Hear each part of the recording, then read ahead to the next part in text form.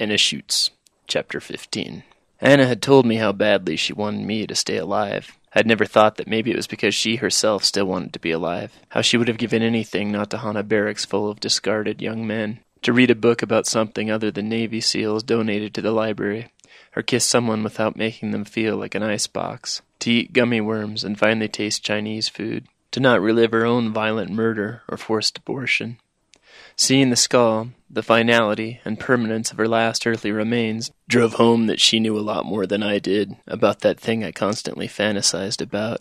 So now I was trying to choose life, but it was proving more difficult than I could have known. I was still depressed, and like someone who had Ouija board open some forbidden portal, I was still haunted. The early November sun blazed on the windows of the bus we rode to the caserne across town. I remembered my bus ride through Berchtesgaden when I first arrived there from the States. Watching the sunlight travel and course over the floorboards, I caught a faint memory of how naive I had been then. Excited, optimistic, hopeful. Now I was sitting next to a boy in a gray uniform with a split swollen lip and an arm in a sling. I did my best to ignore him, and he did his best to stare malevolently at me.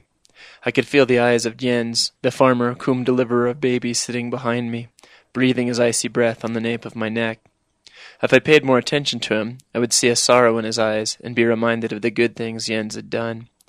Deftly taking the reins from me at the clinic and delivering babies during air raids as the building shook and the sirens blared. He comforted mothers and had looked up at me with pride after he sucked a blockage of mucus from the throat of an apparently stillborn infant, and then held the living, crying baby up to the light.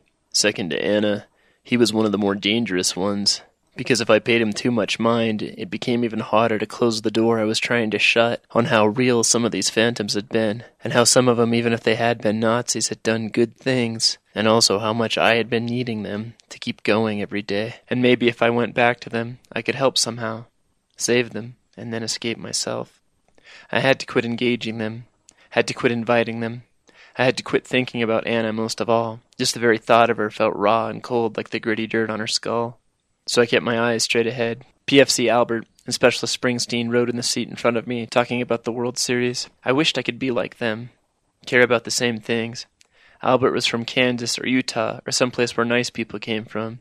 He was genuinely friendly and funny and likable. He was only on Rear D because he arrived after the unit had already deployed.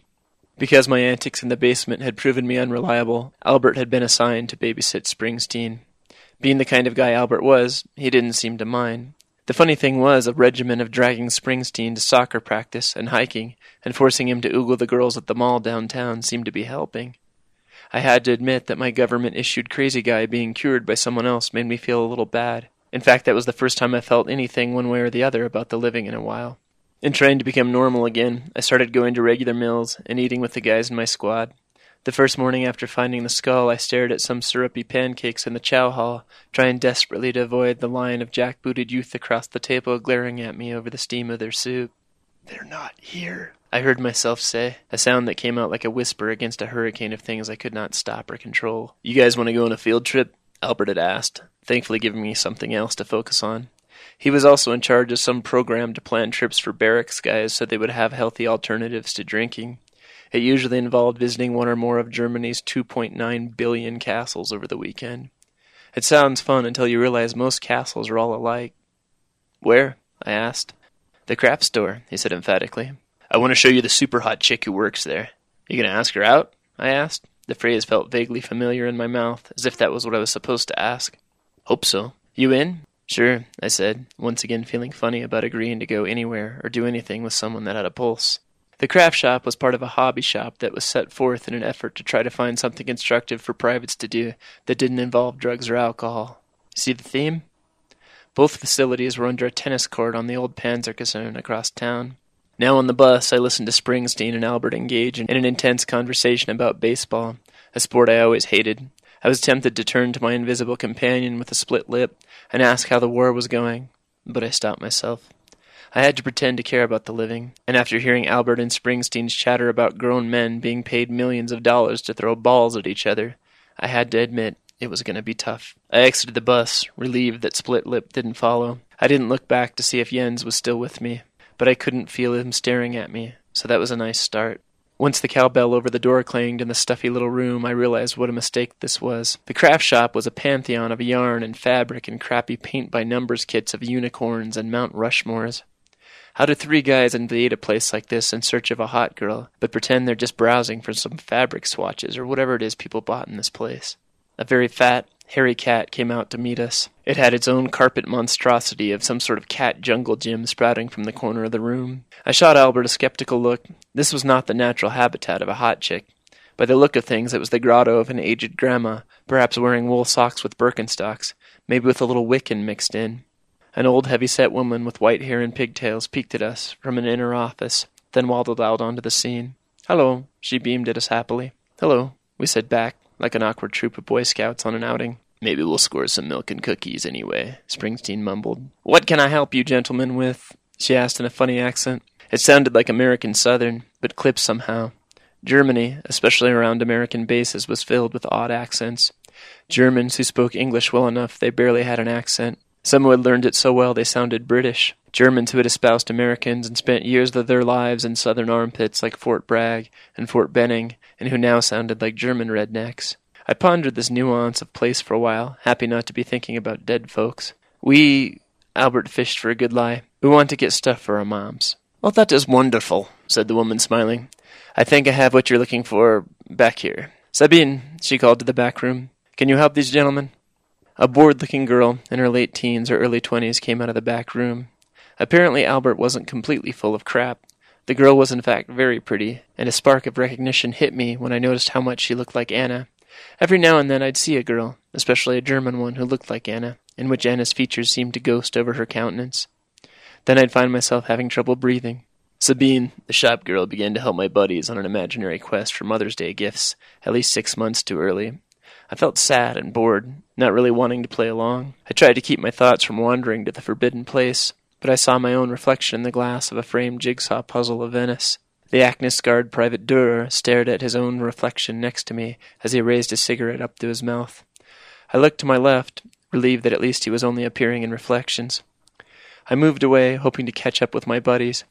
Then I saw him. Anna and her father and 2 other people stood in a black and white photo hanging on the wall behind the counter. Her hair was longer, and she looked a little younger, but it was Anna. Standing behind her, resting a hand on her shoulder, was Mr. Deathshead, his uniform replaced by a suit and tie.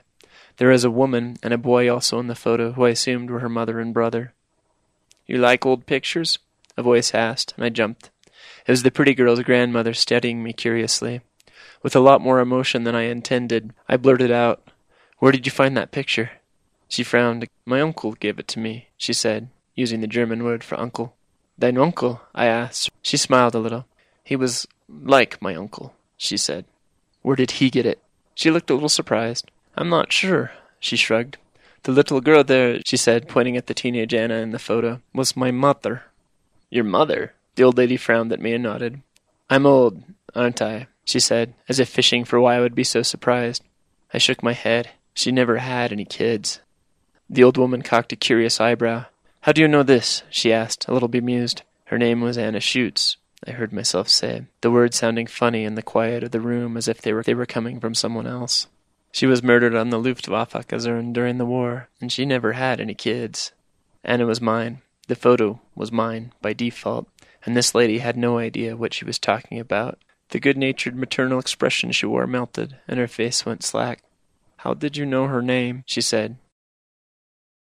I just wanted to thank you for listening. I hope that you liked the story. Right now, this podcast is available on YouTube. It's available on Podbean, Stitcher, and iTunes. So if you're not already listening to the story in your preferred format, please look at the links below and find what you need.